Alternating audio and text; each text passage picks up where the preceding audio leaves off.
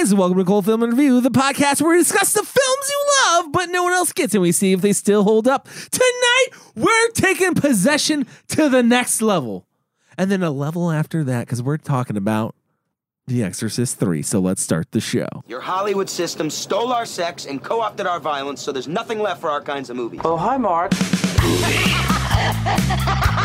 Where in the hell are we? Want a date? If I want your opinion, I'll beat it out of you. This whole thing is turning into a theatrical mockery. You understand that, Mike? Stop eating my sesame cake! I'm so sure. Just look like you like me, and let's stay in time. You know,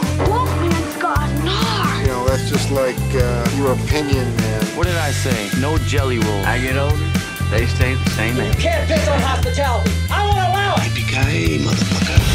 Hey guys, thanks for joining the cult. We really appreciate it. Do us a favor, head over to iTunes, leave us a review. If you do, we will give you a shout out at the end of the show. We got one to do. Shout out! So make sure you stick around for that. And then when you're done with that, head over to cultfilminreview.com for all your cult film and review needs, like picking up a t-shirt, or maybe you want to check out some of those wacky rating boards that we do that Chris is whipping out and putting up on there. Really? No. Really selling it, guys. And then join us September 13th, because it's going to be so hot. We're going to be burning, because we're talking about the burning. That's right. The burning will be at Phoenix Film Bar with us. Guys, Mike will be there signing my headshots. Mm-hmm. So make sure you come out for that. It's September 13th. And they get tickets where, Chris? Thefilmbarphx.com. That is right. Tonight we are talking about Exorcist 3, but before we do, as always, I am joined by Kyle Smith. Hey, how's it going? Chris Willenberg. Hey, what's up? And Michael Salustio. Hello, everybody. All right, so we're talking about Exorcist 3. It was directed by William Peter Blatty. Blatty? That sounds like a Blatty. Yeah. William Peter Blatty, and he also wrote this. Came out in 1990. Had a budget of $11 million. Made $39 million in the box office. Currently has a rating of R. I like he's like currently, like it's going to Yeah, change. it could. Like You the never know. NBA is going to just change. It's like now it's a Unrated PG-13. edition. With this, there is missing footage, apparently. Yeah. So And currently sits at a 56% on Rotten Tomatoes. This was Chris's pick. Chris, why'd you pick The Exorcist 3? I picked this because The Exorcist drop. The Exorcist is probably one of the most famous franchises / horror films ever. And the sequels that follow the original Exorcist are interesting because number 2 is often like just totally not discussed or talked about because it's a terrible movie. And 3, I feel like has had sort of a resurgence. And I'll just say I did see this movie when I was younger. It was on television and I watched it and I just remember being bored to tears. Mm-hmm. And so because it had been, I've been seeing it pop up here and there. I'm like, we should revisit this movie and see what it has going for it, because obviously there's something here that people are latching onto. Yeah. One thing I would like to argue on that, though, is I don't know if I would say it's one of the most popular franchises. Well, I mean, like, you can say The Exorcist and people think the original film, right? Yeah. So I feel like the next two just kind of get thrown into that. Would you call Jaws a franchise? Yeah. It feels like the same situation there, right? Like, Yeah. Like, yeah, Very similar. everybody's thinking, yeah, that's the pinnacle, right? Jaws is like Yeah. this classic movie. And yeah, there was a second one. And yeah, there was a third one. And I think some people think there was a fourth one. I think there was a fourth. And then some other people are also thinking there might have been a fifth one. No, that's just the ride. Okay. So yeah, no, I feel like it's that kind of thing. I don't like franchise. I mean, come on, not every. I mean, it's a franchise. It is a franchise. It is. but It's I'll in go- the series. They Okay? did have a TV series too. I'll go next because here's where Go I next for what? for answering. Have you we've seen seen this this? before because Chris already jumped in on that. I so did. I'm jumping in on it next. Okay. Get on it, Cody. I didn't hear that setup. So he set it up himself. Okay. I will say I've never seen this before. And here's where I say it's not the franchise, it's more just the solo movie. Because I was like, fuck yeah, dude, I'm super excited to watch Exorcist 3, The Heritage. The Heretic. Or whatever the fuck the one is called. The Heretic, that's 2. Is it Heretic? I thought it was Heritage. That also tells you how much I know about 2. I don't know anything about the sequels of The Exorcist. And I would say The Exorcist is the most terrifying movie I've ever seen, and I've never heard a good thing, nor have I ever felt the urge to see a sequel. Mm-hmm. Yeah, I mean, you probably Because how do you top wouldn't. that? How do you top one? I don't know. Why did people go watch Jurassic Park sequels? listen, I mean, Dinosaurs? anybody that grew up in the This is video devils, store, you know what I mean? anybody that grew up in the video store, and went through the horror section could obviously tell, oh, there's a 2 and a 3, and like I want to rent all of these. And I think, that it was the right time for that, even though it was, they weren't good or memorable. Like you wanted to see it as part of the series. Kyle, did you want to see? I didn't want to see it as part of the series. Chris is just making this up in my childhood. What about you, Kyle? Yeah, this is my first time seeing this movie. You didn't have that urge walking through the video store to see 2 and 3? Honestly, what happened was I agree with you. Exorcist is probably, for me, one of the scariest movies I've ever seen. It wasn't until I don't know, I might have been like 16, 17 that I decided oh, yeah, maybe I should check out the sequel. And I think I watched like the first 15 or 20 minutes, and then I said, I definitely don't want to check out the third one. Because it usually goes... the second one put just a bad taste in the mouth. It So usually it's goes the third one's usually not as good as the second, Yeah, usually the second can rock some shit. Yeah. But it did not. What about you, Mike? When did you see this, theaters? I didn't see it in theaters. I saw it probably like 3 years ago. The third one, right? I had seen the second one. Okay. So Were you was it burning in your loins that you had to see? No, not so- really. Oh, just Chris, huh? I'm a completionist, man. I want to see the whole series. It wasn't so much that. I think it's kind of like what you're talking about, right? Like it was the assumption, just sheer assumption that this movie sucked. Yeah. And then one day it was like on TV, and I was like, "Oh, let me check out this bullshit." And then I was like, "Oh, all right." And we'll talk a little bit more about it on the show. But I understand where the resurgence is coming from. Let's just put it that way. I could see it because it feels like the Halloween 3 of meaning like it's like, to me at least, because I haven't seen the other one, it's different, right? It's not really it's not doesn't involve Reagan. I it really doesn't wouldn't involve call any- it. I yeah, wouldn't really call it an Exorcist film. No, it wasn't. It originally wasn't meant It to wasn't. be. It's supposed to be titled Legion. And I they agree with that forced them- 100%. Because that's a great title. I agree with that title 100%. You know what I've this read the movie felt background like too. to me when I was watching it? It felt like it could have existed in the same universe as Manhunter. You know what I mean? Okay. Like this, it's like this detective story, this true crime detective story, but it ends up taking a supernatural turn, similar to I guess Fallen. It kind of has that same Dude, vibe to it too. I will tell you what, man. The whole time watching this, and I don't want this to give away my review, but at all, and I don't think it will. But the whole time I was watching this, I was like, "Damn, dude, this movie would be awesome if they remade this."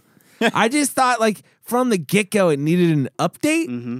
I don't know why that is, but that's just You're right. It does feel like a lot of movies that can, even like The Cell. You know what I Yeah. mean? It kind of is Yeah. like this cop that's on this cop adventure that like you said, turns into a supernatural movie. It's a scenario, and Well, it's. Go ahead. I'm sorry, I didn't mean to No, cut you go off. ahead. I think it's because it What you plays said was well. Sorry. it plays really well into that skeptic versus yes. the woo woos out there. You know what I mean? Like a cop is a good The example. woo woos? Yeah, like when you're wooing somebody. Woo, It's woo, called woo. wooing. Woo. A lot of woo in the world. The woo woos. John Woo. Magical shit. Okay, I'll put it that way. John Woo too. Yeah, no, that's a classic place for like a scientist. But a detective's a good example too, because he deals with real life shit. I always and loved that. Yeah. I always love that idea of that's always been an idea of having a movie I would love to see is almost like a film noir style, but with a supernatural turn, like the detective. Because I don't know what it is. Maybe it as audiences for movies we've seen, we associate detectives as completely and totally grounded in reality, right? You have to there's clues they're good at solving these crimes and finding the truth of it. So it's like when you throw them into these supernatural moments, I feel like that's such a cool energy and a cool vibe for a story. Yeah. And actually, with the rise of all the true crime stuff going on, this film was heavily the Zodiac killings were not referenced necessarily, but used as inspiration for the Gemini killer in this film. And so, like, you're seeing now this resurgence of all this serial killer, true crime, like TV shows and stuff. And so maybe that's why you're like, this needs an update because it fits right in with our interests I'd right be now. stoked if this movie had an update, and if they released it under the actual the title of the book, Legion. Great. All right. Well, you know what? People probably want to figure out what the fuck we're talking about. So it's time for Applause with Mike. Okay, so Exorcist 3, it does actually have a little bit of a tie-in to the original. There is I believe it's Father Dyer, right? He's the best friend of George C. Scott, right? Yeah, so Bill. Father Dyer was friends with Father Karras from the first movie. Bill was friends with Father Karras. Yeah, but I got the impression that Father Dyer was like super close friends, and he was kind of like They both were friends. Yeah.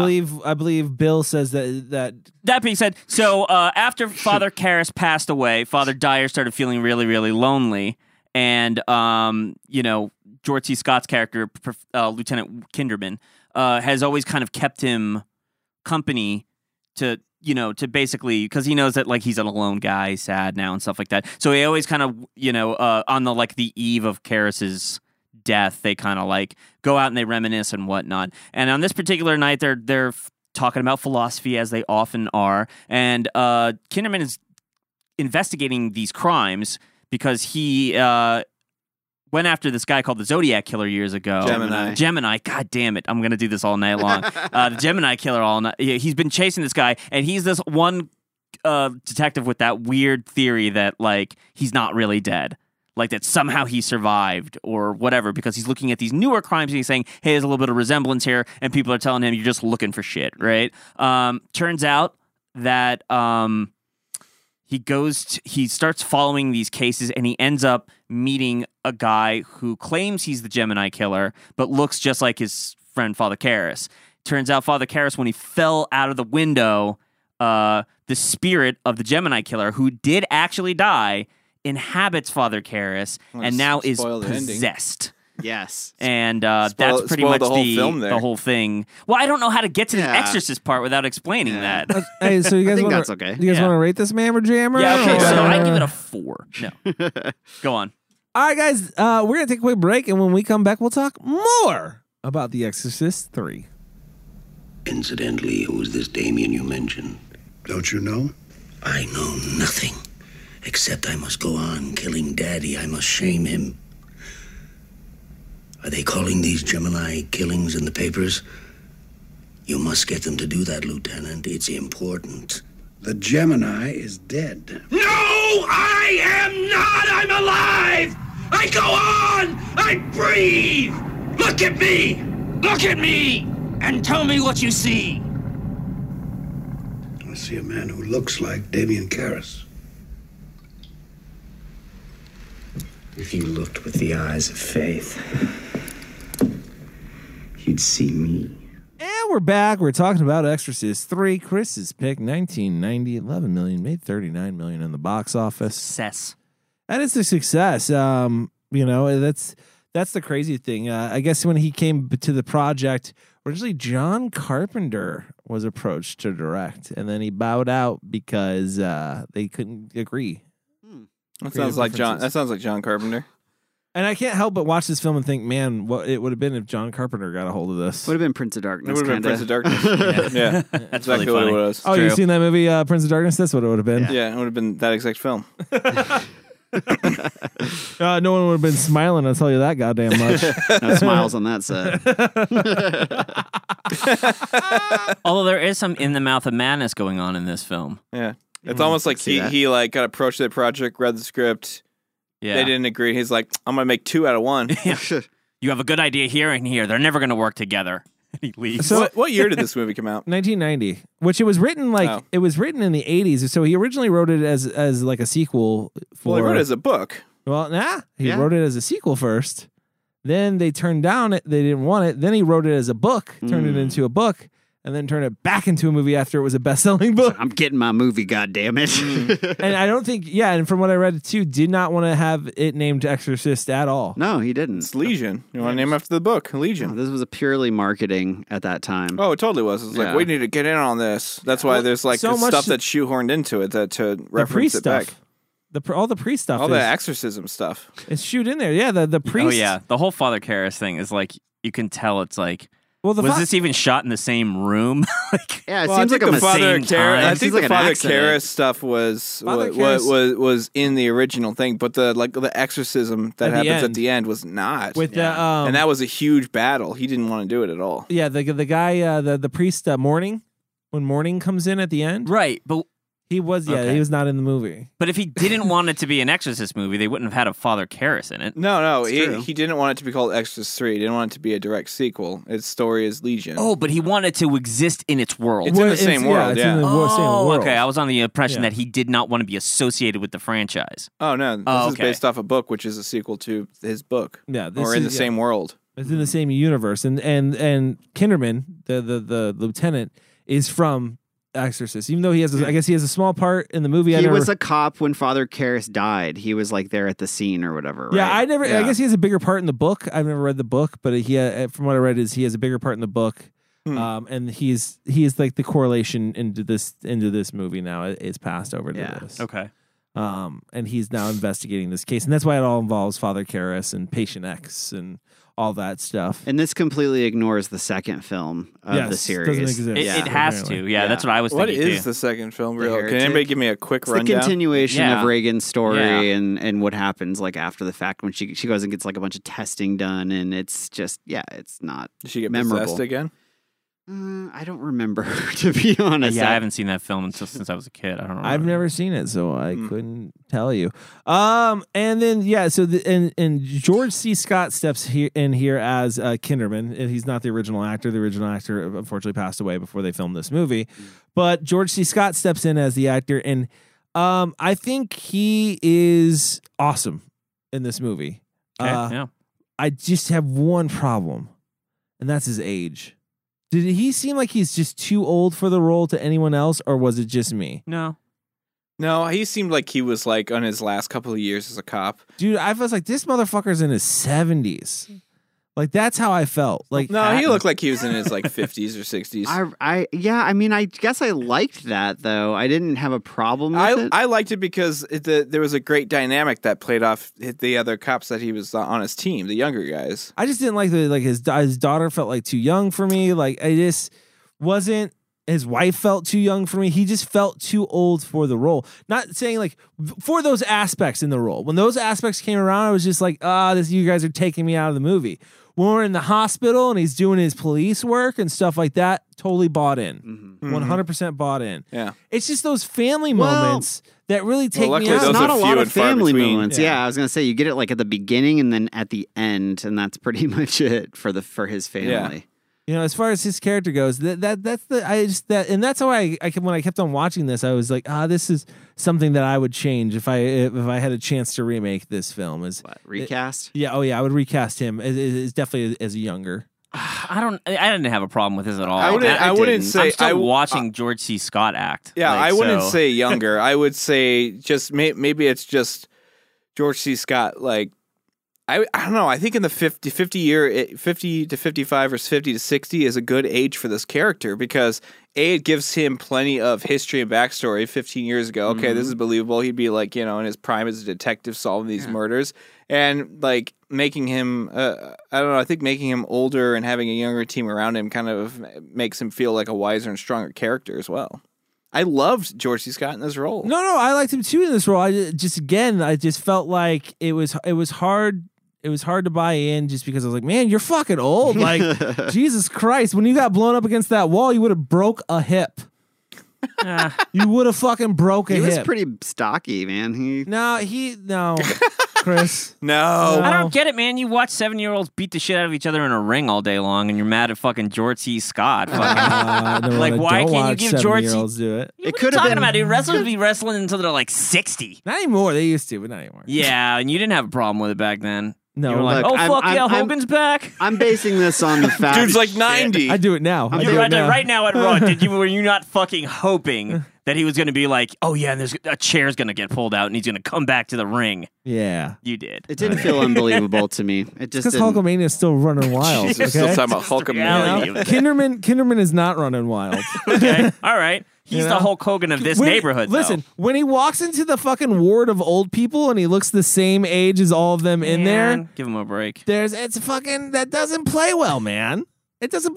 That's all I'm I saying. thought nothing of it. Yeah. I was just Oh, taking I didn't think anything Yeah. of that. I did. I was Not just a bit. I taking couldn't it help like but think it. he's a pretty good actor. Like that, I was more impressed with like some of his performance. I couldn't help but Yeah. think it. I liked his. Listen, I it liked took, his. it took away from his performance. I not at all for me at all. I thought his performance was great. Let's get past our like or dislike for George C. Scott. I do want to say something about George C. I'm Scott. not saying that I dislike him. I'm not saying I dislike him. I do want to say that he's got a real Pacinoism going on Does he? in I this thought, film like, that I Kirk never Douglas. noticed until this point. Like, no, like what I mean by like the Pacinoism, like there was a whole moment where Pacino just started going ha, and then like that he became a character. True. Like George C. Scott, his bursts of anger are so unwarranted. They and are. go so from 0 to 60 so fast. But then back down to 0. and like yeah. And like for little things, like what do you mean you don't have these goddamn spoons? Yeah, exactly. Like, just like what? Where did that come from? Maybe it was like William Blatty letting George C. Scott just go off the rails. Like he's like, just try something. And I he's like, definitely bet you. I bet you George C. Scott walked in and was like, I'm going to do whatever the fuck I want to you do. think he did like? probably. And they were like, okay, George. Yes, Yeah. George. No, I believe that. And again, it warranted. I think there's freedom on the set with the actors because if you go to Brad Dourif's character as the Gemini killer, I mean, they give him a lot of fucking room to do whatever he wants to do. Ooh, man, man. I'll Yeah. tell you what. Listen, it was entertaining, and I might be the one on here that people disagree with the most Oh, here. I already know where you're going to go. And That- probably, Go yeah. ahead. It's all right. The scene where they're in the cell together. Yeah, go on. I mean, what, the back half of the movie? Yeah, what are you dude. talking about? That's again where this movie I feel like again could go with a remake, and I feel like they bottlenecked themselves too much in that fucking hospital. Yeah. And too much like for a Legion, it's like 2 people in a fucking hospital. And that's a little bit of the problem with it. It's not big enough in scope. And this hospital in that fucking room, man, when you have a 15-minute scene in there, or at least that's what it felt like. I don't know how long that scene is, but it felt like 15 minutes. It's Which a long one? Which one? scene. Which The first their first meetup when he punches them in the nose. Gotcha. That scene Cute meat. Mhm. that scene goes on. Not that it's bad. It just goes on too long. Like I lost interest. Like halfway through it. That's so that's so weird because I feel like in that that scene and all these other scenes, like I feel like Brad Dourif does a great thing of he's like kind of like, and I'm sure a lot of this is special effects on the back end, but just the way that he modulated his mannerisms, his voice, his tone, everything that it felt like he was seamlessly slipping between different personalities during the conversation, and that kept it going for me. Yeah, I thought if we're going to talk about his performance, I liked that. I always think about how hard it is to be scary, you know, for a person to be scary. And a lot of what Brad Dourif's doing is he's reciting these monologues directly into the camera. And so he has to like actually try to capture his audience and scare his audience. And it's just like the most basic thing possible. You're just looking in a camera. And I feel like he did terrify me in some circumstances, but there were also other moments where, you know, it was kind of like corny, laughable. Oh, I would say this movie, like, First Exorcist to me, probably the scariest movie I've ever seen. This movie was like, I would put this on the same level as like I think maybe Kyle said it before, is like the same level as like a Silence of the Lambs, where it's not really like scary. I said Manhunter, but Manhunter, same, yeah, Hannibal Lecter type character. You know what I mean? Where it's not I really will agree with scary. that. I'll say this: if we're knocking points off of the film, we're knocking it down right now. I will say that it could have done with. I would have been happy to see more activity at the hospital. Like, so the one scene I think is the only real jump scare in this movie is when the night worker nurse gets attacked by the old woman in the gown, and it's such a great shot. The door closes, and the second it closes, all of a sudden, boom, she's like walking through that door again. Like, that was a great jump scare. And the film, I felt like, here's the thing, I felt like the film spent a lot of moments building the tension for a good scare that never happened. But that's what part of what I felt was scary about it. I was almost comparing some of these intense scenes to some of the shit you'd see now in like Hereditary or even Conjuring, where it's just like, let's take that scene where you get that first element of possession where the old woman is in the confession booth and the priest is talking and it's just pushing into a darkness, you know, just blackness, and you just hear this voice starting to morph slowly into this familiar demonic voice that you've probably heard in like the original Exorcist, you know. And I'm like, man, that's some like fucking A24 shit that they would do now, you know. It's like to build that scare in the psychology and like the claustrophobia of that scene, of the darkness of that scene. I think that I disagree with maybe not Chris. I can't tell right now. I think this is the best part of the fucking movie. Like, I think Brad Dourif acts the shit out of this. He does. Like, it's really good. And the amazing thing about it is at this, I didn't catch it the first time I had seen it, but I caught it now. I'm like, shit, man. Like, this is so eloquent and stuff, but he's just like talking exposition. Yeah. Like, all of it is like he's explaining how, well, here's how I got into Father Karras's body. Like, it's just a whole step-by-step story, but he does it so with such eloquence and, like, poetry, and he's doing such a good job just, like, fucking looking insane and crazy and frightening that, like, it's like a trick. It's like a sleight of hand. It's like at the end of that, I always feel like it's like a good magic trick. Mm-hmm. Like, oh man, you made that shit interesting. Good job. I also guys. love that. I love through all these scenes. He has like a tear. He looks like he's crying as he's saying. It was like what a I'm nice right little now, added little. There's piece. no way Brad Dourif didn't go in this and I was like, I'm gonna fucking destroy this shit. Like, he looks like he's bringing all his A game. Mm-hmm. Yeah, but the problem I'll agree with Cody is we spend too much time on that, and I think it wears off. Like, and it's not like there's 100%. I some. gotta say something though, guys. Like, I know it doesn't have as much action as the original Exorcist, but a lot of the Exorcist is fucking talking. It is. I agree. No, I don't disagree with that. But man, you want to talk? This is a talky film. Okay. This is a talkie. You can't That's what I spend. would It's call hard it. to spend 10 minutes in the same location, just going back back and forth, like Mhm. between two It characters. is very hard, and to keep interest. Yeah, but I agree. I don't know if I agree or disagree, but I did think the scares were effective in this movie. Like, not only just like the slow burn scares, but also like the jump scare you were talking about, and the what they did. I think they actually borrowed from the original Exorcist that quick zoom on something. So when you said like, you know, the white nun comes out, or I think it's a nun or a patient or whatever. Oh yeah. Like, and it pans in, or it zooms in really fast on that hit, and it's so effective. And they do a lot of that kind of stuff in here, Yeah, I where did it's like that. it catches you off guard in a weird way, in a very weird way. It just needed more of it though. Like, it had some great moments in there where it really brought the creepiness, but I felt like it was focused on the case too much. Yeah, it needed more. I Well, agree. no, that's kind of the part I like. Yeah, I sorry. like that part too. I like that it is a detective film.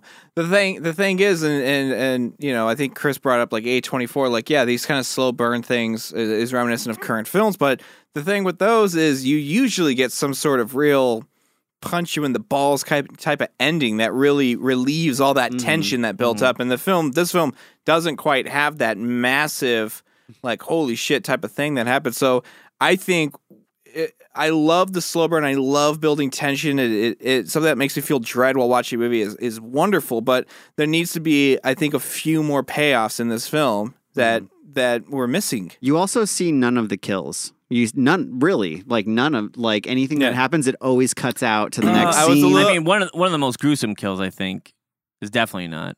But What was when the- he's peeling off the ceiling, Oh, that was yeah. pretty. Oh, yeah. Well, was pretty and I would gnarly, say, yeah. that was cool. But you were waiting a long time to get something Well, that's like the that. first time you see like really any gore. You're Yeah, right. yeah. Except maybe, and she doesn't get her head cut off, but that the slice of those shears. Dude, how Again, that's the horror I'm talking about. It's Yeah. like nothing Yeah, happens, that'd but be it's the dull as fuck. tension, you Yeah. know? that blade is the dullest blade ever, dude. I was like, how did it not even scratch her? It's the shining. Oh my God, it gets right there. You see Yeah, the special I think it's effect of effective. like the skin like drags. It's okay. I was like, Oh, Jesus Christ! the idea, guys. the idea of just that imagery alone. Can I just say, while we're on that imagery, I think the cinematography is really I do the too. shining star of this movie. If we're gonna like, I'll the agree. acting is good. I agree. You know, the sound is good. The story, in my opinion, is a little whatever. But like the cinematography, you can tell from shot to shot, like somebody really thought about Okay, this. I mean, I know it's not my favorite scene in it because I said it goes on too long. Even though people they're trying to act their ass off in that, and they are. It's just the way that lighting is through those two windows and how it lights both of them is just fucking Yeah. amazing. It is. That whole scene is just like framed perfectly. Yeah, I agree. The cinematography is great. I wish there was a little bit more of the element of the horror in there, rather than so much focusing on Kinderman and maybe the case and the relationships that he had with these people. I get that you have to tie that in because that's where the terror comes from. You know, it really is this cop dealing with like basically losing his friends to whatever this entity is, and kind of coming to grips that it does exist. You know. I get that that's what it is, but it's just it needs more of the supernatural element. It wasn't scary, and then when they did try to shoehorn that shit in at the end, it fucking kind of ruined it. See that you're talking about the what part the exorcism at the end of the film. And Okay, that's the part that was shoehorned in that Yeah. that Well, see, was it not just supposed to be in the it film. doesn't fit. because I'm wrong on this, but I still think that the whole Father Karras thing. I remember at the end of this film, the first time and even this time, I was like, why do they even need to have that? Like, why do they have to explain it? Like, they try such a hard job of trying to be like, this is connected to the first one, like that. It felt weird to me. Well, I mean, the base of the story is it's just the ultimate like payback.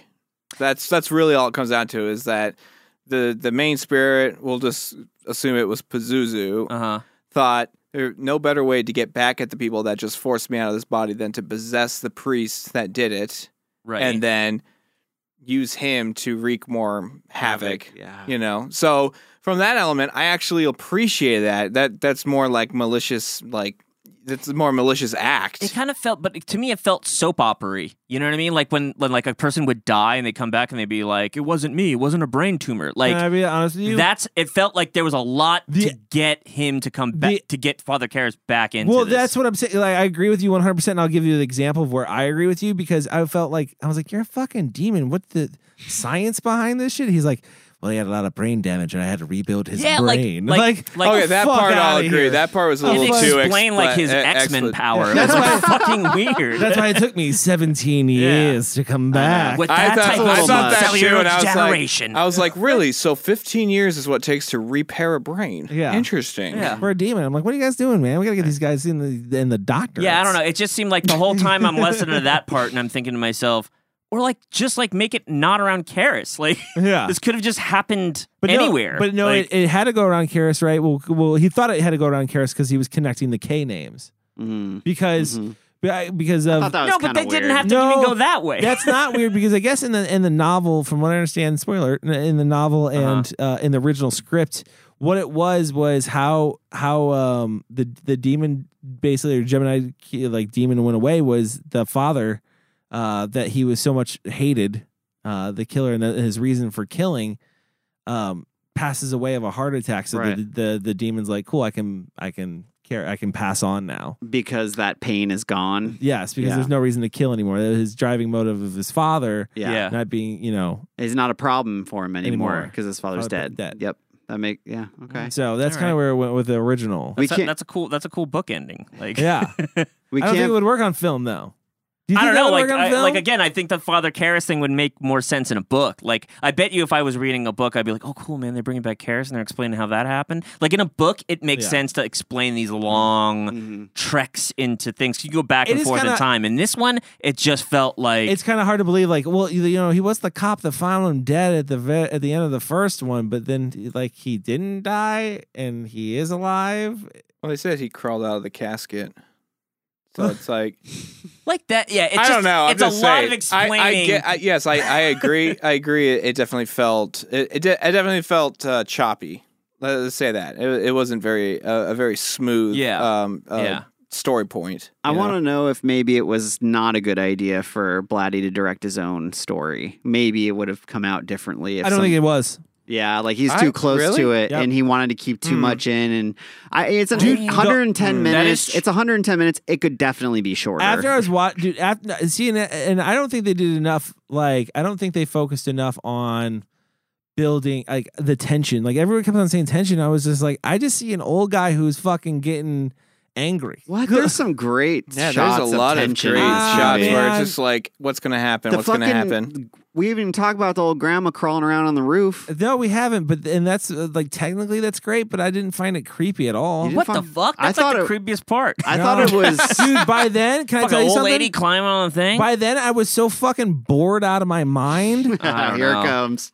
I was so fucking bored out of my mind. They could have taken a shit on screen, and I wouldn't have fucking noticed. I will say though, when the Jeez. granny turns her head around, she ends up looking like the Six Flags mascot. Like, what the fuck is that? Yeah. I was like, Jesus Christ, that's just Okay. like some. It's like We didn't even mention like the credit sequence in the beginning. I thought that alone had tension when it's just creeping down that street. You see the kid standing in the corridor, and you're like, "That's weird." And then it just keeps going down that dark street. And there's that priest running, sprinting up and down the street. You're on edge already because you're like, "This is like sucked me into this weird." And then the kid shows up again at the end of the street. You're like, "All right." Like to me, that really like set the tone of what this movie is, which That is and- slow burn kind of horror. That and like, even though I thought the scene was a little goofy, but George C. Scott's character's his dream when he's in Heaven's waiting room. We should talk yeah, about we have that to talk scene. about that Well, scene that- because that is all the people cameo that are filled. up there makes no sense. It's like sports stars, Samuel and Jackson. fucking like What? poets and shit. Fabio, Up in heaven?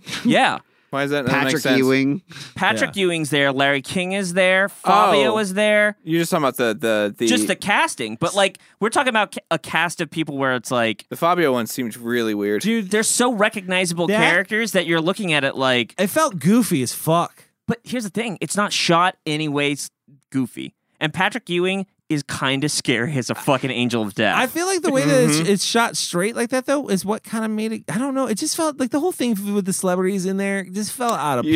You know what's funny though? Here's the thing, guys. Spiced up the movie a Because they little were bit. all Here's the thing, well-known guys. at the time. Didn't even notice the celebrities in there. Me, Well, you didn't. I did not even notice. you didn't Really? notice any of the celebrity. You didn't see Nope. Fabio. You didn't have cable. The only one I noticed was Fabio, and I thought, why the fuck's Fabio You in didn't- this? what, did you And watch that a lot was of basketball? Patrick Ewing is like his face is like burning my head. No, I Yeah, didn't. for I didn't real. watch a lot of For real. basketball, but I didn't notice Larry King. It was funny when I was watching the credits. I was like, when the hell was he in this movie? I think I was more mesmerized by like how bizarre that That's- scene was. but It's that- a very bizarre scene. Well, but see, that brings up a good point. Go I on. think that this film, oddly enough, comparative to the second one, where this one's, or sorry, the third one, or the first one, Jesus Christ, is that the first one didn't really have like any humor to it, where this one has like a little sense of humor. I guess between like the priest and The priest Kinderman, is fucking Kinderman. funny, man. Yeah. yeah, their whole banter back and forth is. I could watch that for fucking They're days. like the odd great. couple. It was Yeah. great. Yeah. Super fun. I don't know. Did you think that he was doing it for comedy? Yes. There's a part of me that kind of felt like, man, that's like how a real dream is, though. And we're talking about the dream still. Yeah. Okay. That's what I'm saying. No, You're I saying thought it was that, done for like a that like the dream casting it's- all these people was a comedy Somewhat- thing. was Were you somewhat- No, implying we were that? just talking about I know what their he was talking interaction. about. So we were separate from the No, dream. Were that- you saying yes, I am. also? Also Okay, is what yeah, I'm saying. okay. Yes. And it does have a comedic element like to it. I Like, took it feels as out of like place. that was like a real fucking dream. Like I was like, that's the most like accurately shot dream. That it's only in a dream you're just like, here's my friend and he's dead. Patrick Ewing, what are you doing here? like it's so weird. Like I actually took it as no, like these are people that like are actual celebrities in his time and he's recalling in his brain or something. Yeah, Interesting. that's a good point. Yeah. I almost just thought it was like a cheap play for like just to get some Something. people in there. Oh, it legit is, Samuel though. Jackson has a line in here, but it's dubbed. Like it's not his actual voice. And so why? But Samuel Jackson's why the fuck are not. all these Keep in mind, motherfucking Samuel Jackson is angels? not Samuel Jackson right now. No, Right. no. I think he's just a. I like how George C. Scott, Kinderman, just like they slowly leak you how he's figuring out that it's actually the Gemini killer. Like they don't tell you right off the bat. You see him doing weird things. He checks out the body. You know, he looks under the cover on the left side, the right side, and then at the head. And you're like, why is he doing that? You know, like, why is he looking at it like that? And then later you find out that the Gemini killer had specific things that he did, which we kind of touched on earlier, but the public actually didn't know the real things. Like they changed it so that they could really identify who it was, you know, because there's always bogus people Bro, saying, this- claiming crimes and I stuff. wish- This part of the movie killed me All right. What? Why? because it was the most repetitive excuse used over and over again. Like every time something would happen, he would just fall on that. Listen, We never released this to the public, so don't ever repeat this again. The Gemini killer, we knew he wore a dress. What do you do? Oh, guys, this literally listen. happened in like one scene. No, dude, it's in fucking multiple scenes. It's in one is? scene. Yes, I it's thought in it was multiple one scenes. I feel like it's one scene. People ask him Cody a lot had a about. bad time watching this movie. No. He Jesus. kept watching that scene over and over again. So when Karras goes off about the fucking girl that he killed and the dress that she wore, that was the first time. There was another time when he explains about the fingers. Guys, it's brought up fucking 7 or 8 times. By the 9th time, it's fucking boring. 7, 8. You mentioned 2. No. But he reveals. I can keep going. Do you want me to just go Yeah. through the whole fucking Yeah, go movie? for Because it. it's the whole fucking Hold movie. on. He reveals more and more about So what he ridiculous. knows about that case. It's not like he just keeps repeating the same line. No, over but and that's over how again. it starts out. As he reveals, every time he reveals something about the case, it always starts out with, "We didn't let the public know this."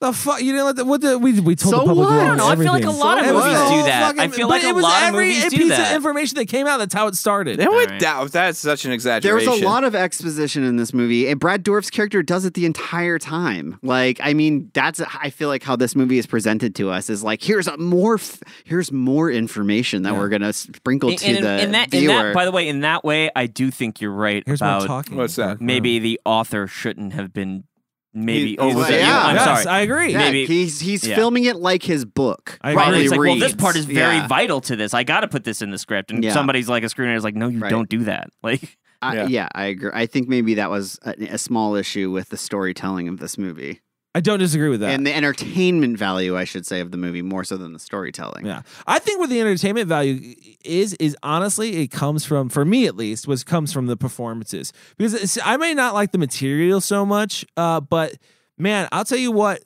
from top to bottom, the people that are in this movie act their asses off. I don't know what the name of that fucking creepy ass fucking nurse I'm was. glad who you brought her who up. I Yeah, thought she was was going to good be too. evil the whole fucking time. Is that Nurse X? X going No, to wasn't give it her to name you. Julie? Nurse Blaine, Nurse Marin. I don't know. There's Wasn't it? It's the same name as his Shirley. daughter. You know her. She's the one that brings the bag in. You think it's going to be to kill that fucking little kid, but turns out it's just toys. yeah. Well, she had. I mean, her whole look. You think she's possessed, Dude, you like, think she's a yeah. you think she's part of the Legion the whole time. I was Yeah. like, you bitch. I thought know I, She's you gonna the turn are. only thing anyway. I thing She's I, so thing I she's thought so about good. her is she was like unnecessarily like unhelpful. can I say something? You know? That's why I knew she couldn't be part of the Legion. Because she was just so unhelpful. Because she was so like clearly like, no, she just like legit hates George C. Scott. Like, Or her job. She's just or like her job or her life. Yeah. Like, she just doesn't fucking give a fuck. And I feel like the Legion is too ingrained in trying to manipulate you. And she's just clearly like, I just don't fucking care. I want to go home and don't touch my shit. but it comes off as I might stab you at any moment. Yes! We don't know. I actually don't she get walks that. that line. I agree with Yeah, Chris on she this does. one. She does because I mean, some people just play characters and you're like, you just know they're bad right when you see them. Dude, I you're was just waiting- like, something's gonna fucking happen with you. I don't know what it is. As but- soon as I saw her, I said, she's going to have a German accent. See, I think she's I more. know she's gonna she's have not one. evil. She's just an asshole. She's just an asshole. But that's what she is. She's just an asshole. But the whole time you're like, oh, well, if you're being an asshole, you got to be. No, man. Most movies, it's always like there's an asshole in a room, and that's definitely not the killer. If Yeah. there's some like weird asshole and he's just an asshole all the time, you're like, that's not the bad But that's guy. also- the villain's smarter than But that. that's kind of also our hero. He's not saying like that he is, I don't know, I guess he kind of is intentionally an asshole, but he's a lovable asshole.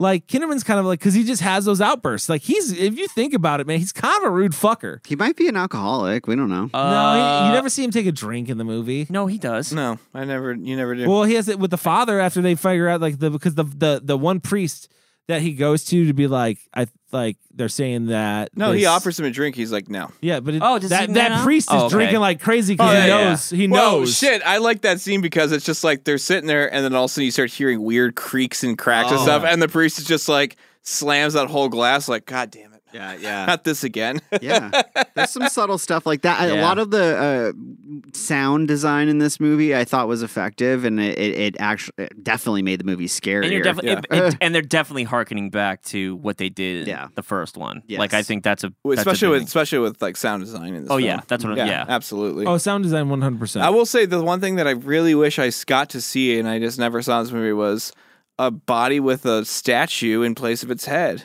Like they kept yeah. talking about Yeah. And that. they never show it. And you never see it. They It's do just- see it. No, you do see it. At the end. Yeah, at the very end. Yep. He talks about the one with it was painted like blackface. Well, that's with Yeah. the kid. That's right. It was That's the the only kid. time you ever It was the see- 12-year-old kid, Yeah. which is That yeah. rises up through the Yes. floor Yeah. on the cross. Was he on the cross or Yeah, was there he a was- cross? he was on the oars. He was the oars. Yeah. Yeah. Okay, Yeah. gotcha. because it was in Georgetown where they filmed this. That he demanded Billy demanded that the film be shot there. Can I Billy. just say, like, watching the Exorcist movies, it makes me want to live in Georgetown because it looks like the creepiest fucking place at night.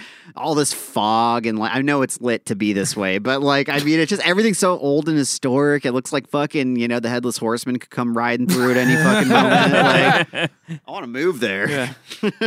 So, guys, make sure you check out your neighborhood if you're living in Georgetown because Chris will be coming through. Ichabod Crane himself. Ichabod Chris. It's like wearing like a jack-o'-lantern mask and shit. I Like, love it. running around town. They're like, he thinks that's fucking Halloween, That's but what I it's need not. I need to be that for Halloween this year, Ichabod. I All right, think guys. he thinks this is Halloween Town. Let's take a break. When we come back, we'll talk more about The Exorcist 3. You know my work. But the main thing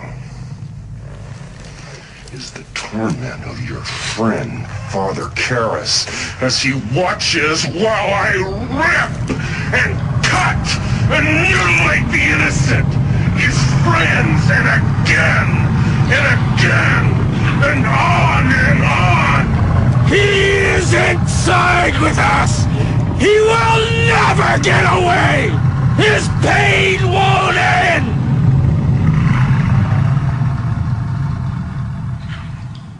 And we're back talking about Exorcist 3. Does anyone want to get any final words in before we rate this Mammer Jammer? No. Okay. All right. All right. Get him in when we rate it. All right, Chris, what are we rating this Mammer Jammer? We're going to rate this Bill Blatties. Bill Bloody. All right, let's start with Mike. I'm gonna give this a 4. The first time I saw this film, I was like, "Holy shit, this is really good!" Like, I was super into it. I thought that it did a lot. Now, don't get me wrong; I don't think it's as good as the original, but it actually was a surprisingly solid like entry, in my opinion. And I liked the acting in it. I thought all the weird shit in it. I thought the dream sequence was fucking off the fucking walls, bonkers, and I love that about the film. And the only thing I would say that kind of bugs me a little bit is like the ending to me. It's got one of those like how do I put it? Like it's like that Event Horizon ending. Like it's creepy for like all but the last 10th of the film. Like everything blows up and like heaven or hell comes out from the ground. And for me that was a little too much. Like I felt like I was like, that's a real spectacle. I don't really need all that stuff. But otherwise, man, I think it's a film that everybody should check out and not just assume it might suck because it bears the name of a classic. That is 4 from Mike. That's 4 Bladdies. For Bill Blatties. 4 fatty Bladdies. How many Bladdies am I gonna give it? Man. I'm gonna go. Let's go 1 like you want to. No, I'm gonna go 2 Bladdies. I'm gonna go 2 Bladdies on this one. Bill Blatties. 2 fatty Bladdies It's on not this just any one. bloody. Man. So going into it blind wasn't a smart choice because I wish I had background on the film beforehand. Because going into it, I'm expecting an Exorcist film, and coming out of it, that's not what I got. What I got was an old guy walking around a hospital that he looked like he might be a part of. Trying to solve a case. Real Nancy Drew situation going on here. Although it's shot well and stuff like that, I never felt scared once in this film like the original. The original broke me to my fucking core and made me have some sleepless nights. This movie put me to sleep.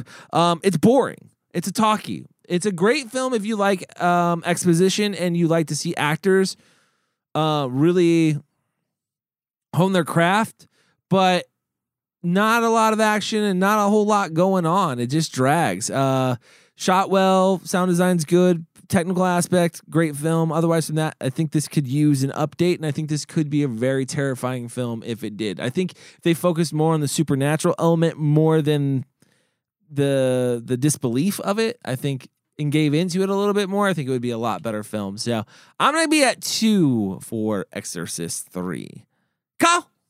I'm coming in at a 4 on this one, and quite honestly, I believe the opposite of most of what you said, Cody. Like, here's the thing. I agree Exorcist is probably one of the scariest films I've ever seen. I really appreciate the fact that they did not try to go 100%. We're going to recreate the original. They brought it into, they introduced a new element, which was the detective drama, grounding it in even more sense of reality. And I love the interaction of George C. Scott and Brad Dourif in this film. I think those scenes are done well. I think Brad Dourif is an amazing actor in this film, and he really pulls off his very, very long lines of dialogue. Now, I do agree there is 1 or 2 moments, I think Mike pointed out, where he's like, explaining the science behind him coming back to life. It's like, that's not necessary right now because I don't care. I just love the fact that you're a walking corpse. Like, let's just keep it at that. Overall, I think this movie is shot wonderfully. I think it is a nice entry into the Exorcist world because I don't know if I could handle 2 films being equally as scary. I'm happy with my life having just one Exorcist that scares the shit out of me, and this is a fun watch for me. So I'm going to come in at a 4. Billy Blatties. Chris? I'm coming in at a 3 Bill Blatties. I do enjoy this movie a lot for the technical aspect of it. I think the cinematography is great. The lighting's great. The scares did work on me, even like more so than I remember seeing it younger. I definitely got drawn in more into the suspense of the film. I do like the cop drama about it too. I think that it is a little long and has too few instances of scares and tension, and we have to wait too long to start seeing some like real intense action, I feel like, and it's really shoved in at the end there with some effects that are fun to watch, yes, but definitely in my opinion don't hold up. There, like Mike said, there's some off the wall scenes and definitely some moments you can pull out of this film that I think could be considered iconic. The lady climbing on the ceiling. But yeah, overall too long. I do lose interest. It is a little boring, a little too much exposition. I don't think Brad Dourif is always solid. I think there are some moments where it's like, okay, like it's worn off on me now. And then a little confusing as well, him changing back and forth from Brad Dourif to, Jason, I think it's Jason Alexander who plays Father Karras. Going back and forth, those characters, I'm like, is it Jason? It's Jason. I don't know if it's Jason Alexander. Jason Miller. Jason Miller. God damn. Jason Alexander from Seinfeld. Showing up again. Fucking first the burning George. That would have been an awesome fucking film. Yeah. Well, if you want, sorry, Jason Miller. Chris is playing his recast game right now. Yeah, Jason Miller, going back and forth between him and Brad Dourif, I was like, is that just like a concession to get Jason Miller back in the film? Like, I don't know. Anyways, it doesn't 100% work for me, but it has a lot of great elements and some iconic scenes. So 3 Bill Blatties for me. 3 Billy Fatty Blatties from Chris. That's our show for this week. But before we go, we do have a review to read. Mike, you got that pulled up here? You want to read that review? I do have it pulled up. And this is from familiar name, Bubba Hotep. Ooh, we should do it on the show. Good job on grabbing that handle. I think it has been requested through cultfilmandreview.com. It definitely has. Guys, this is a 5-star review. It says, great podcast with 4 exclamation points. So everybody else that said great podcast, you're 4 times less the fucking great podcast. Is that an exclamation point for each cult member here at the table? I like to think so. That's my dream. And he says, awesome show, guys. Really love the movie reviews and all the interesting information you provide. But he says, guys, please do a review for The Serpent and the Rainbow. Ooh, okay. Yeah, I've thought about that one. I think, Kyle, you have mentioned that several times. Yeah. Yep. You never know when that one will be coming up. Thank you for the review, Bubba Hotep. We really appreciate that. Guys, if you want to shout out at the end of the show, please head over to iTunes and leave us a review. It really helps us climb those charts. And we all know how important that is. And then do us a favor, head over to cultfilmandreview.com. Make sure you check out the latest episode, pick up a t-shirt, do all that fun stuff. And then Phoenix Film Bar, we're coming at you September 13th for The Burning. They can get tickets where, Chris? thefilmbarphx.com. That is right. Make sure you follow us on social media. Facebook, we're on there. Check us out. Cult Film and Review. Just search that. You'll be able to find us. And then if you want to check us out on Instagram, we're Cult Film and Review. At Cult Film and Review. Fancy that. We're making it hard for you. Here's where things get a little dicey. If you're going to follow us on Twitter, just make sure you follow Cult Film _review. And then you'll be able to follow us on Twitter. And then when you're done with that, you can follow Kyle at. You can follow me on Instagram at cultfilm_Kyle. You can follow Chris at. Cultfilm_Chris on Instagram. And you can follow Mike at. On Twitter at Mike Salustio. And you can follow me at VHS Collect on Snapchat and Instagram. That's our show for this week. Remember, if you're going to join a cult, make sure they watch good movies. We'll see you next time.